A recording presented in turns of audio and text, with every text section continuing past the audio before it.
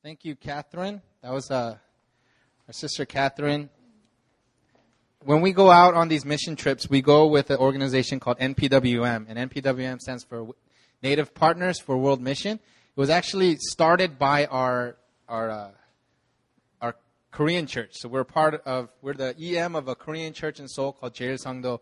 And 20 years ago, they started this organization where they go and they'll find seminary students all throughout Asia that are wanting to be pastors, and they would go and just sow into their lives with finances and with prayer, and they would raise them up, and they would eventually start churches. And so they actually had a convention of all these pastors that came to Seoul last year, I think 2 years ago, and it was like how many? Like 300 some odd pastors that would come, and that's how many churches that were started by NPWM. And so when we go out, we get to partner, we get to go and spread the gospel and do all these things, but it's actually, we get to take part in what God is already doing in these places. And when we leave, the Spirit of God remains, and He continues to do this work in the places that we go. And when we see people like sisters like Catherine and Julie and who else went? Kelly and Jen and Noble. When these brothers and sisters, they go on these trips, although we do a lot of transforming when we go there, they come back transformed. I remember a lot of my spiritual growth. I've been on many mission trips, and I remember every time I came back, I had a different revelation of God the Father and who God really is, and how in our world today in cities, it's hard to really see sometimes how furious that love is for His people. And we go to these places where, they don't have medicine and they don't have hospitals that they can go to, and we see just God healing people. We just see how amazing His love is for us. And so it's a blessing to hear your testimony, Catherine. And I hope to hear more in the future as she opens up. She's very sanguine, and so she's probably going to talk to a lot of you guys about this trip. And so please be aware of that. I want to continue my sermon series. A couple of weeks ago, I started a sermon series on the book of Acts. And so the book of Acts is a very special book. It's almost a history book in a sense, and it talks about the Acts of the Apostles, the first apostles that were sent out after the ascension of Jesus Christ. After He went back up to heaven, He sent out His apostles to go and basically start the church. And this is actually it's called Acts, but Acts of the Apostles, but it could actually be called Acts of the Holy Spirit, because it basically depicts what the Holy Spirit did in developing the church and sending out these men and women to take part in what the Holy Spirit and the plan of God was to. He orchestrated this amazing work that actually developed the bride of Christ, which is the church. And so in my last sermon, I talked about, it was called Wait, Then Go, and how Jesus commanded His disciples to wait for the Holy Spirit. Because without the Holy Spirit, they were not going to be able to fulfill the command that He gave out, which was to go and be witnesses for Him throughout Jerusalem and Judea and Samaria and to the ends of the earth. He gave the disciples His mandate, but He told them to wait. And it's because when the Holy Spirit came, they were able to have that power. And I talked about how when we go out and when we bear witness for Jesus Christ, what we need is the power of the Holy Spirit. We need the power of the Holy Spirit, and we need the testimony of Jesus Christ. And that's what actually advances the kingdom of God upon this earth.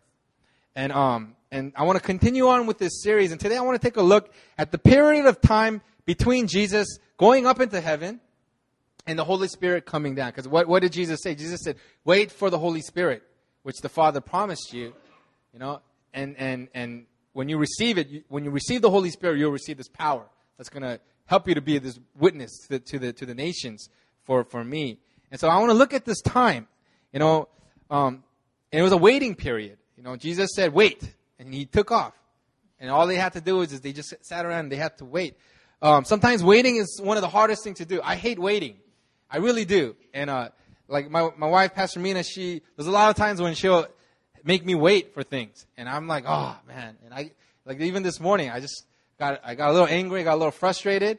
And I had to ask God for forgiveness, and I had to ask my wife for forgiveness. But, she kept me waiting. And I was like, man, I hate it. And right now we actually signed for a new apartment We've been living in this apartment, and it's kind of old and dingy, and we kind of wanted to increase, and we want to have kids soon, and so we actually wanted to move into a better apartment, and we actually signed for a new apartment. Any day we can move in as long as somebody takes over our apartment. And so now we're in this waiting period where we have to wait for people to come and say that they want to take over our apartment so that we can get our key money and we can move into our new apartment. And we don't know how long it's going to be. And it's kind of agonizing because our new apartment is directly next to our apartment. And so we see it every day as we leave. It's this beautiful golden, like this beautiful building that just goes up into the sky, and we can actually see our apartment from the front of our house. And every day we're looking, and we're like, man, I gotta wait. I have to wait for these people to come and move into our apartment. And it's really hard. Waiting is hard for everybody. In today's society, nobody likes waiting. They want instant gratification. They want things now. And if Jesus had come into history today, and as Jesus went up, we'd be like, man, we need the Holy Spirit now. What are you talking about? Wait, Jesus. I want it now. If this is something that we need it now. Why do we have to wait?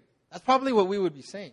If Jesus had come to earth in our generation, that would be what we would be saying.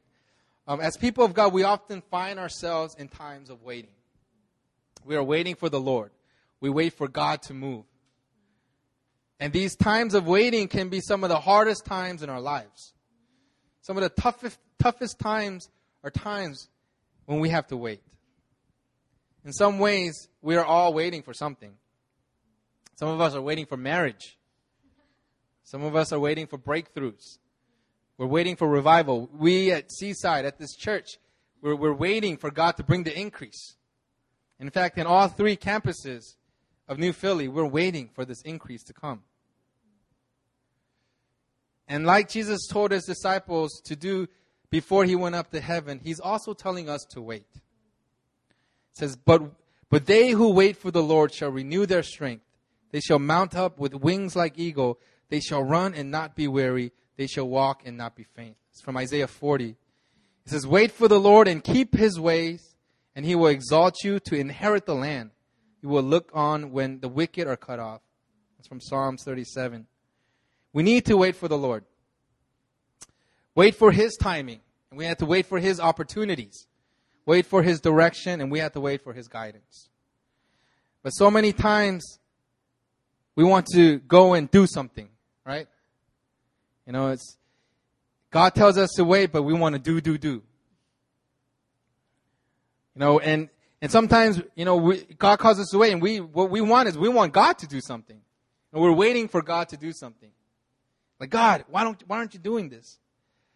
But when things aren't happening, when things aren't going our way, when things that should be happening aren't happening, we think that something is wrong. Right? And instead of waiting on the Lord, we start to act upon our own understanding. We start doing things based on what we think is right. We start attributing our timing to what God is saying, to God's timing. And we put our will and what we think into our situations. What happens is some people, they start second guessing their intimacy with God. They're like, God, if I'm really walking rightly with God, if I'm really walking rightly with you, this should be happening now. Right? This should be happening now. I should be married by now. And sometimes we question the love of God. We're like, God, if you really love me, this should be happening right now. We've all done that before. And in their time of waiting, they fail to realize the purpose of that time. The purpose for that time of waiting that God has for them. When you're walking rightly with God, when you're intimate with God, you're living a life for him, that time of waiting isn't a time of inactivity, but it's a time of preparation. When God has you waiting, he's preparing you for something. Either in developing your character, developing your wisdom, developing your knowledge, he might be preparing his perfect timing for that situation. When we are waiting on the Lord, that time of waiting is for our preparation. And sometimes we see the reason and the preparation behind the waiting. Now, for instance, seminary. Now, most pastors and preachers, they go to seminary and they have to wait. It's like 3 years. And in that time, they see the preparation that they're doing. They see that this time of waiting, there's a specific reason and there's a purpose behind this time of waiting. So that when they graduate and they move on to their church and their ministry, they're more equipped and they're more effective in how they minister. Pregnancy. When a woman gets pregnant, there's that 9 months of waiting. Yeah, it's a time for the baby to grow, but it's also a time where the woman is preparing to be a mother. It's a time where the father is preparing to be a father. It's a time where they can prepare the baby room and buy the clothes and the diapers. It's a time of preparation. We can see the reason behind it, right? Engagements. When you get engaged, you guys see that it's a time where you can prepare your life together. And you can see what's coming in the future. However, a lot of times, we can't see the reason or the preparation behind all the waiting. God's called you to be an artist. And He's even gifted you as an artist. But you are in a season of waiting for opportunities and open doors, and there's nothing. There's nothing for you to express your creativity. And you wait and wait. And nothing. No open doors. No opportunities for you to follow through and carry out this calling that God's given you. Some of you guys are in your season and you guys are ready to get married. You guys have your 10 grand saved up. You could buy that ring. You're healed and delivered and set free. You're walking rightly with God. You got some of that character in you. And you're like, yeah, I'm ready, God. Where's this fine woman? Where is my Boaz? And you're waiting. And God just has you in this pattern of just waiting. You don't know why. You don't know the reason behind it. Why am I waiting, God? And for what? Who's coming? Though you may not see with your natural eyes, and you may not even understand based on your natural understanding, when God tells you to wait, that waiting time is a time of preparation. He's preparing you. He's getting you ready. He's setting you up for His timing. And here in the first chapter of Acts, Jesus tells His disciples to wait. He says, and these men and women following Him for 3 years, all of a sudden He's gone and they just have to wait. And when we read their account in the book of Acts, we see that they weren't just sitting around. They weren't inactive in their waiting. As a matter of fact, they were actually preparing themselves in time for what they were waiting for. They were proactively waiting. They were proactive in their waiting. And so let's take a closer look at what they were doing as they were waiting. Let's read Acts, starting with verse 12. Everybody turn to Acts 1, verse 12. And keep your fingers there because we're going to be covering the rest of this chapter. And I'll read to you verse 12. Then they returned to Jerusalem from the mount called Olivet, which is near Jerusalem, a Sabbath day's journey away. Now let's stop right there. It says that they returned to Jerusalem. They returned to Jerusalem from the Mount of Olives. And what does this symbolize? What does this show? That this time of waiting was actually a time of for them to practice obedience. Because what did Jesus say before He ascended into heaven? He said, don't leave Jerusalem. Wait. Don't leave this city. Don't leave Jerusalem, but just wait. And this waiting period for them was an act of obedience. Some people are saying, well, what's the big deal? Jesus told them to wait. They just waited. What's the big deal? Why is it so hard? Well, let's look at the disciple situation and the situation that they were in. From the perspective of the average follower of Jesus, they've been following Jesus for 3 years, thinking that Jesus was going to come and He was going to become a political ruler, a political leader of the Jewish people. Up till now, the Jews, they got taken over by the old Roman Empire. It was this military machine, along with just all this enlightened people, and they're just taking things over. They say that the sun never set in the Roman Empire. It's like the Roman Empire stretched everywhere, and they took it over for a long time. And then the Jewish people, the Hebrews, they're thinking, man, that when the Messiah comes, He's going to be this political leader, this political king like David, and He's going to They're going to kick out all the Romans, and we're going to have the kingdom of Israel. And that's the reason why most of the people that followed Jesus, that was what their mind was thinking. They're like, man, he's doing miracles. He's going to be able to kick out them Romans. I mean, he's raising people from the dead. Like, man, I get to be a part of this. I get to be a part of it. We're going to come up. We're going to be rich. This is a lot of what the people that follow Jesus, this was their mentality. They're waiting for Jesus to reestablish the kingdom of Israel. And you've been following this man for 3 years. For this reason. And all of a sudden he dies. And you're like, oh man, and what do? You scatter. Like, man, he died. What am I going to do? And you take off and you run and you hide. And then 3 days later, he's raised from the dead. And you're like, man, he's back. He's the Messiah. He really, truly will reestablish the kingdom of Israel. And you start following him again. And for 40 days, you start listening to how he's talking about the kingdom of Israel. Because, he talks about the kingdom of God. And basically, we're God's chosen people. So the kingdom of God is basically the kingdom of Israel. And this is what you're thinking. You're like, man, he's back. Man, they try to take him out. But he's back. He's gonna do it. He is the Messiah. He is our Savior. He is our ruler. He's our King. And all I have to do is follow him. It's all good. And all of a sudden, he says, wait. And you're like, what? Why, Jesus? He says, don't leave Jerusalem, but wait for the gift of the Holy Spirit that the Father has promised you. And you're going to receive this in a few days. And you're going to be baptized by the Holy Spirit. And you're like, sweet! That's awesome! Thanks, Jesus. That's cool. We just got to wait. And so when you have some time alone with them, you go up to him and say, oh, Jesus, will you at this time restore the kingdom to Israel? You're like, man, Jesus, is it almost time? Are you going to do this thing? Are we going to come up? And he's like, it is not for you to know the times or seasons that the Father has fixed for his own authority. And you're like, my bad, Jesus. And he goes on and says, but you will receive power when the Holy Spirit has come upon you. And you will be my witnesses in Jerusalem and in all Judea and Samaria and to the ends of the earth. And you're like, okay. And as you're looking upon him, he starts floating up into heaven. And you're looking up, you're like, Jesus, where are you going?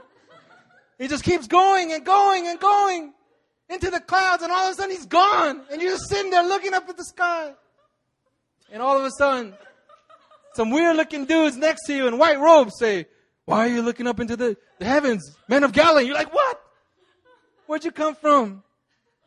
And say, men of Galilee, why do you look into the heavens? This Jesus who was taken from you into heaven will come in the same way as you saw him go into the heaven. And then, poof, they were gone.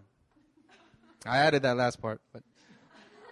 But this is a situation that these followers of Jesus were in. It was their mindset.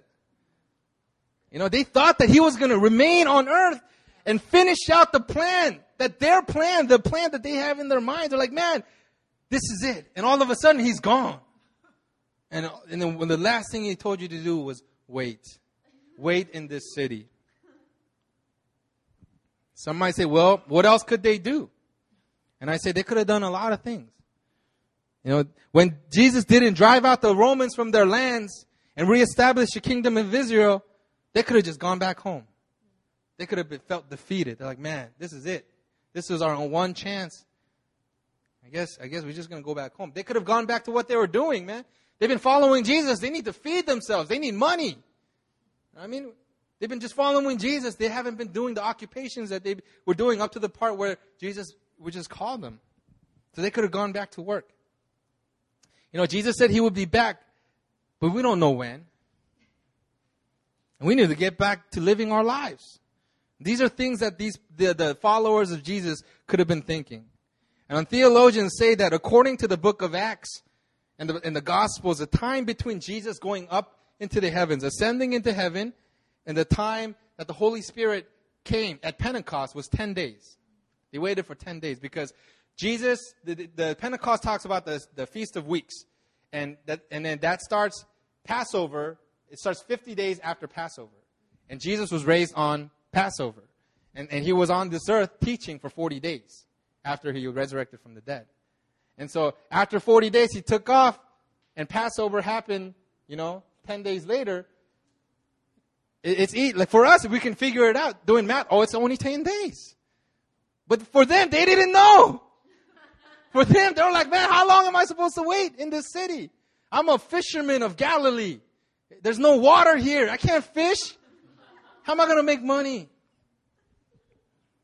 For us to look now, it's easy to figure out that it was only 10 days. Just merely 10 days. But for them, then to sit and wait was a lot difficult. It was a lot harder. It was an act of obedience.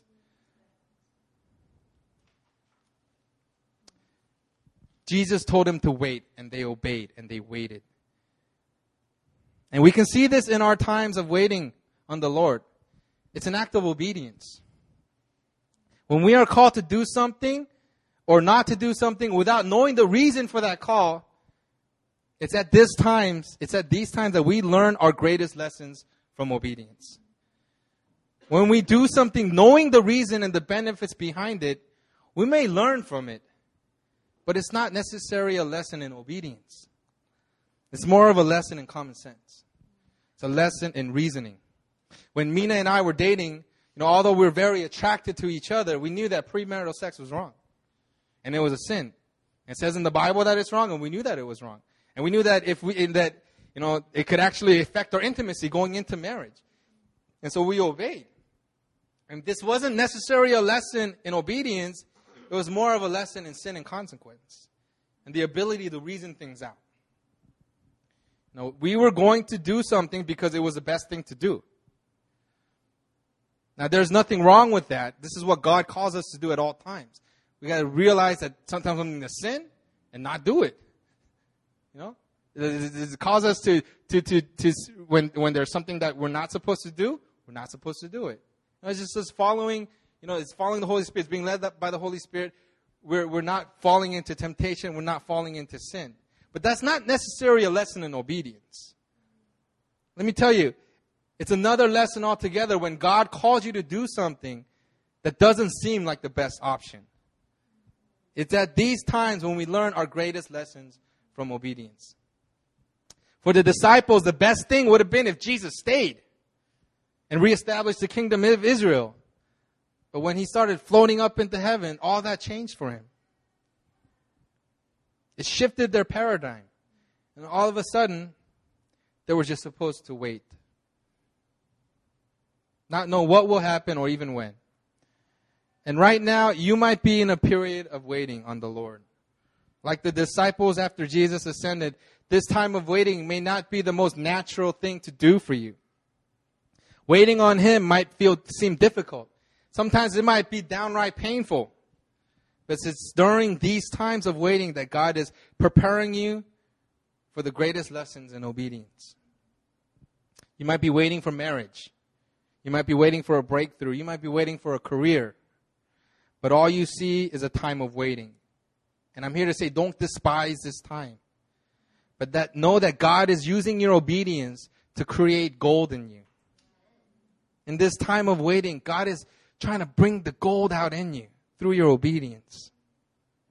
So the disciples, we learned that as they were waiting, they were exercising obedience. They were being obedient to the Lord. Let's move on to verse 13. And when they had entered, they went up to the upper room where they were staying. Peter and John and James and Andrew, Philip and Thomas, Bartholomew and Matthew, James the son of Alphaeus, and Simon the Zealot, and Judas the son of James. Not Judas Iscariot, but there was another Judas there. All these with one accord were devoting themselves to prayer, together with the women and Mary, the mother of Jesus, and his brothers. Let's stop right there. In verse 14, we read that all these were with one accord. When the disciples were waiting, they prepared for what was to come by gathering in fellowship. They came together. They recognized the importance of fellowship and community. Now, people need people. It's a part of being human. We need each other. And when we become a Christian that comes into the community of other believers. And it's in that community that we grow and we thrive. God never calls us to a life of isolation. But He always calls us into relationship. Relationship with Him, relationship with His people. Our God is a God of relationship. God Himself is what? 3 in 1. Father, Son, and Holy Spirit. They're always in relation to each other. Where God desires to create fellowship and community, the enemy's favorite weapon against people of God is the opposite of fellowship, and it's isolation. He loves to use isolation. The first thing that the enemy will throw at you when you sin is guilt and shame. And the offshoot of shame is isolation. He throws that shame on you so that he can one day isolate you. And then start speaking all these lies into you. He wants you to withdraw from community. Isolate yourself. You're all alone. You're a sinner. No one can accept you. Who can love you?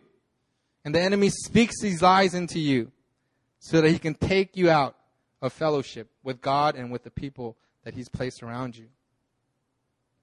And in our time of waiting on the Lord, we have to see the importance of fellowship, the importance of community.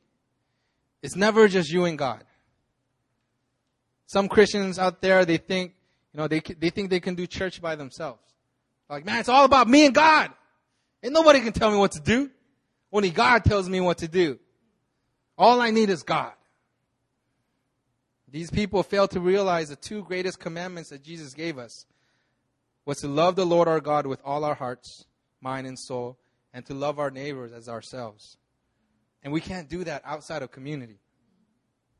And all that happens in community, in community is where we grow. It's where we find our gifts.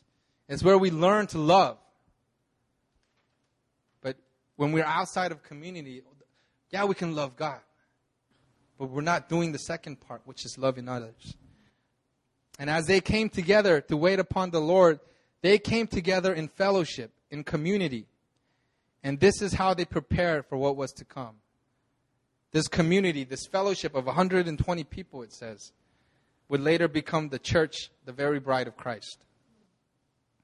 And brothers and sisters, some of you are waiting on the Lord, and I want you to know that you are not alone, waiting alone. You wait in a community. You wait in fellowship with God. And you wait in fellowship with His people. And it's in this community that you're going to grow. It's in this community that you're going to discover your giftings. It's in this community that you're going to learn to walk them out. And it's this fellowship where you're going to discover and fulfill your purposes and the calls that God has for you. So the second thing that they were doing is they were meeting in fellowship and in community. Let's move on. Verse 14, it reads, all these with one accord were devoting themselves to prayer together with the women and Mary, the mother of Jesus, and his brothers. And the next way that they prepared for what was to come was in devoting themselves in prayer. The NIV says they joined together constantly in prayer. The third lesson we can learn in the disciples' preparation for what was to come was their devotion to constant prayer. They practiced obedience, they practiced fellowship, and they devoted themselves to constant prayer. Now this may sound like a cliche, man. Oh, of course we're supposed to pray. Duh. But there's an important lesson in this. We can never undermine the importance and the power of prayer. Because prayer is how God chooses to work. Like the way He chooses us to evangelize and save people. He saves them, through His Holy Spirit, but He uses people to go. His hands and feet to go and evangelize and save. In that same way, God uses and brings a revival into this world through people that pray. When we study the history of revivals, the greatest movements of God in this world were all preceded by people coming together in prayer. It always starts with God calling His people to pray. Here at New Philly, we take this lesson to heart and we constantly gather together in prayer. It's because we know that this is how God chooses to work. Friday fire, Sunday swim, joint prayer meeting up in Seoul. It all points back to that first prayer meeting in Jerusalem. And as they all gathered to pray for the coming of the Holy Spirit, that same Holy Spirit that they received is the same Holy Spirit that is in our prayer meetings. And it's the same Holy Spirit that uses us to advance the kingdom of God upon this earth. And let me tell you, it's not just about corporate prayer. It's not just about the prayers that you pray at church. You come to the prayer meetings and there's fiery prayers. Like today at Sunday Swim was fiery. We felt the touch of the Holy Spirit. People cried. I cried. I cried a lot. I was like, "Ugh," and I felt the manifest presence of our Lord. The Spirit of God was on me. But we got to find that in our time with the Lord alone, in our prayer closets. When we're alone, and it's when we're alone where we need to seek God's face. It says in 1 Thessalonians 5:16, rejoice always, pray without ceasing, give thanks in all circumstances, for this is the will of God in Christ Jesus for you. That's God's will that we pray. So they practiced obedience. They gathered in fellowship. They devoted themselves to constant prayer. Let's continue on. It says in verse 15, in those days, Peter stood up among the brothers. The company of persons was in all about 120, and said, brothers, the scripture had to be fulfilled, which the Holy Spirit spoke beforehand by the mouth of David concerning Judas, who became a guide to those who arrested Jesus. For he was numbered among us and was allotted his share in the ministry. Now this man acquired a field with the reward of his wickedness, and falling headlong, he burst open in the middle, and all his bowels gushed out. And it became known to all the inhabitants of Jerusalem, so that the field was called in their own language, Akeldama, that is, field of blood. For it is written in the book of Psalms, may his camp become desolate, and let there be no one to dwell in it, and let another take his place. Now, this passage says a lot about what the disciples were doing. It might not say it explicitly, but what it tells us is that they were reading Scripture. They were studying Scripture. And they were studying Scripture because Jesus taught them how to do it. Jesus taught them to pray, but Jesus also taught them to study the Scriptures. Now, when Peter speaks up about the need to replace Jesus, he's reaching into Scripture. He's reaching into the Old Testament. He uses these obscure scriptures that not a lot of people probably knew at that time. This shows that he was studying Scripture. As they saw Jesus reading and teaching the Scriptures, they started studying it for themselves. And during this time of waiting, in preparation for what was to come, they must have been studying the Scriptures.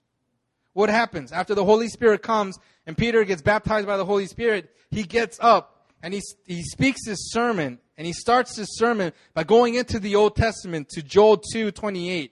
And he speaks out this passage in the Scripture that is one of the most important scriptures that pertains to the coming of the Holy Spirit. And as I imagine this, Jesus tells them to wait for the Holy Spirit. And as they're waiting, they're like, man, I want to know what it says in the Scriptures about the coming of the Holy Spirit. And they started studying the Scriptures. They started studying prophecy about the coming of the Holy Spirit. And that's what God is calling us to do in our time of waiting. He's calling us to find His voice in Scripture, to find His words in Scripture. The very Word of God is written in the Scriptures. For He speaks to us through Scripture.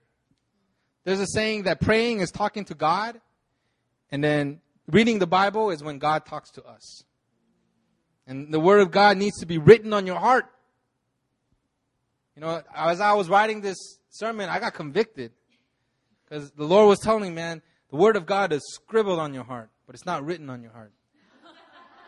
Because I would write this sermon, I'll be like, man, what's that verse? I know there's a verse out there that says something like this. I'll Google it, and I'll find it. And I'll be like, all right, that's it, and I'll put it in. But it's not written on my heart. It's just scribbled on my heart. But God's telling me, man, it has to be written. It has to be not even like paper and pen, but it needs to be like a stone tablet. And it's chiseled on your heart so that nothing can erase it. God is constantly speaking through us through His Word. And in our time of waiting, He doesn't expect us to wait in silence. But He calls us to search His Word, to hear His voice. It's through His voice, through His Word, that's going to carry us in our time of waiting. So the disciples, as they were waiting, they were practicing obedience. They were practicing obedience. What else were they doing? The fellowship. And they were praying.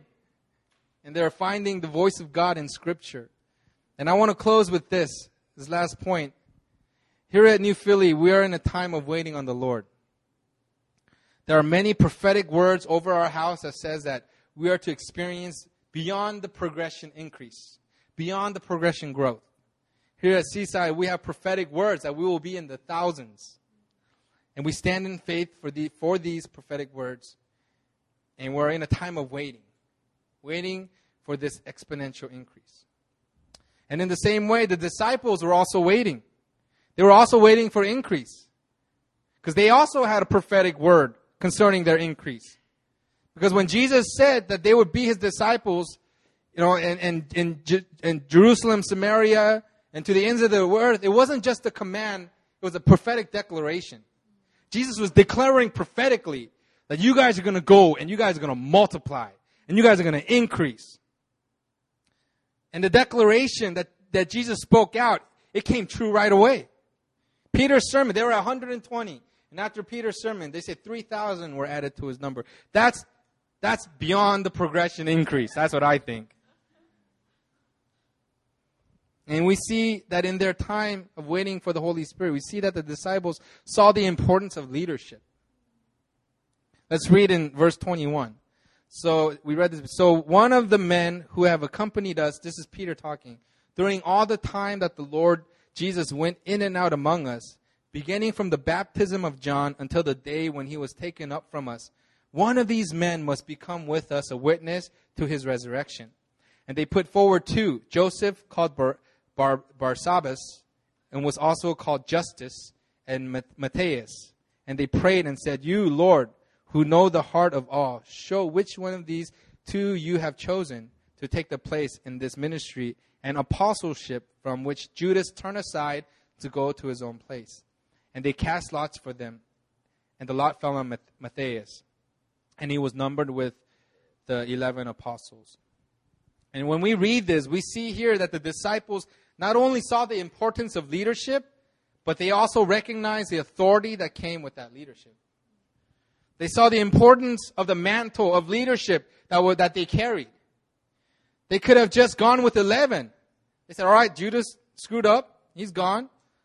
But they recognized that the responsibility and the authority that Jesus Iscariot was supposed to carry had to continue on. They recognized the calling and the authority that came along with that calling. And they saw that leadership was key in fulfilling the command that Jesus had given them. And here at New Philly, we believe that this is what God is calling us to do. We're here in Busan not just to raise up Christians, but we're here to raise up leaders. We can't have just 1,000 sheep. We're going to need people to feed those sheep. We're going to need people to care for those sheep. We need leaders to rise up. And that happens when men and women like you take their place as leaders in the kingdom of God. Leaders in this house. Leaders in this community. Last week, Pastor Christian preached from one of our core values. It says the anointing flows from the top down. And in it, he talked about how God calls us to submit to our spiritual leaders. And in our submission of our spiritual leaders, we receive God's blessing that flows from the top down. But we don't want that blessing to stop with you. Eventually, God wants you to be a person that not just receives blessing, but starts to bless. He wants you to grow and mature. He wants you to go out and start ministering. And it takes us back to what Jesus commanded us to do before he ascended to heaven. To be his witnesses. In other parts of the Bible, in the Gospels, it says to make disciples of all men. And it comes back to that. God calls us to not only make disciples, but those disciples to make disciples. And in you, God calls you to be raised up as a leader. And in doing so, to raise up more leaders. My sermon started with a look at Jesus' command for the disciples to wait. And in that time of waiting, how the disciples prepared for what was to come. And in a sense, we are all in a period of waiting. Because we are all waiting for the coming of our Lord Jesus Christ. Amen? And like the disciples, like they were actively preparing for the coming of the Holy Spirit, we too are called to actively wait for the coming of our Lord Jesus Christ. In our obedience, in our relationship and fellowship with God and His people, in constant devotion to prayer, in searching the Scriptures and the Word of God, we are to grow and mature and take our place, our authority, empowered by the Holy Spirit to advance the kingdom of God upon this world. Brothers and sisters, politics and better laws do not advance the kingdom of God. People think that if we can get better laws, then the kingdom of God will grow. Laws cannot advance the kingdom of God. What advances the kingdom of God are men and women of God that are filled and empowered by the Holy Spirit, that go out and bear witness to the testimony of Jesus Christ. And then the kingdom advances. And as the kingdom advances, laws change. And as the kingdom advances, freedom starts to reign over countries. Revival comes. And these preparations that the disciples were doing as they waited for the coming of the Holy Spirit, they never stopped doing them. It was just the beginning of a lifestyle of waiting on the Lord. Waiting for His will. Waiting for His plan. And in their obedience, their fellowship, their prayer and study of the Scripture, and in their raising up disciples and leaders, they helped advance the kingdom of God upon this earth as we see today. And God's calling us into that. God's calling us into that today. We're in a time of waiting, but we need to wait actively. We need to wait proactively. Let's close in prayer. If the worship team can come up.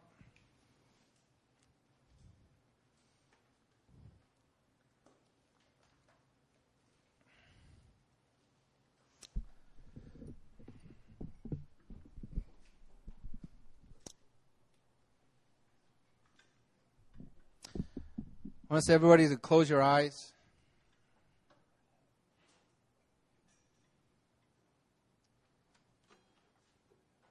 And I want to pray for some people that are in their time of waiting.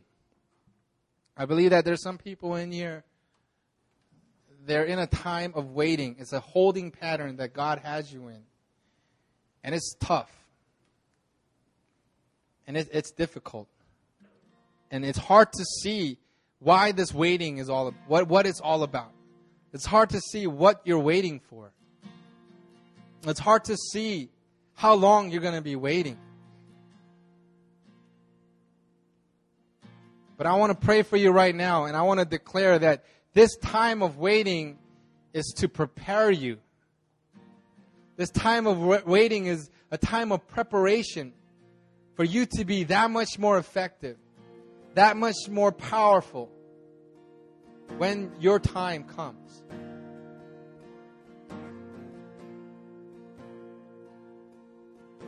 And I want to pray for you now. If there's people in you, I want you to raise your hands. Put your hands up into the air. Put your hands up. Put your hands up and say, God, I will wait for you. It's a declaration of your commitment to God, that you're going to wait. That you're going to wait upon the Lord. That you're going to wait for His timing. That you're going to wait for His will. That you're going to wait for His purpose.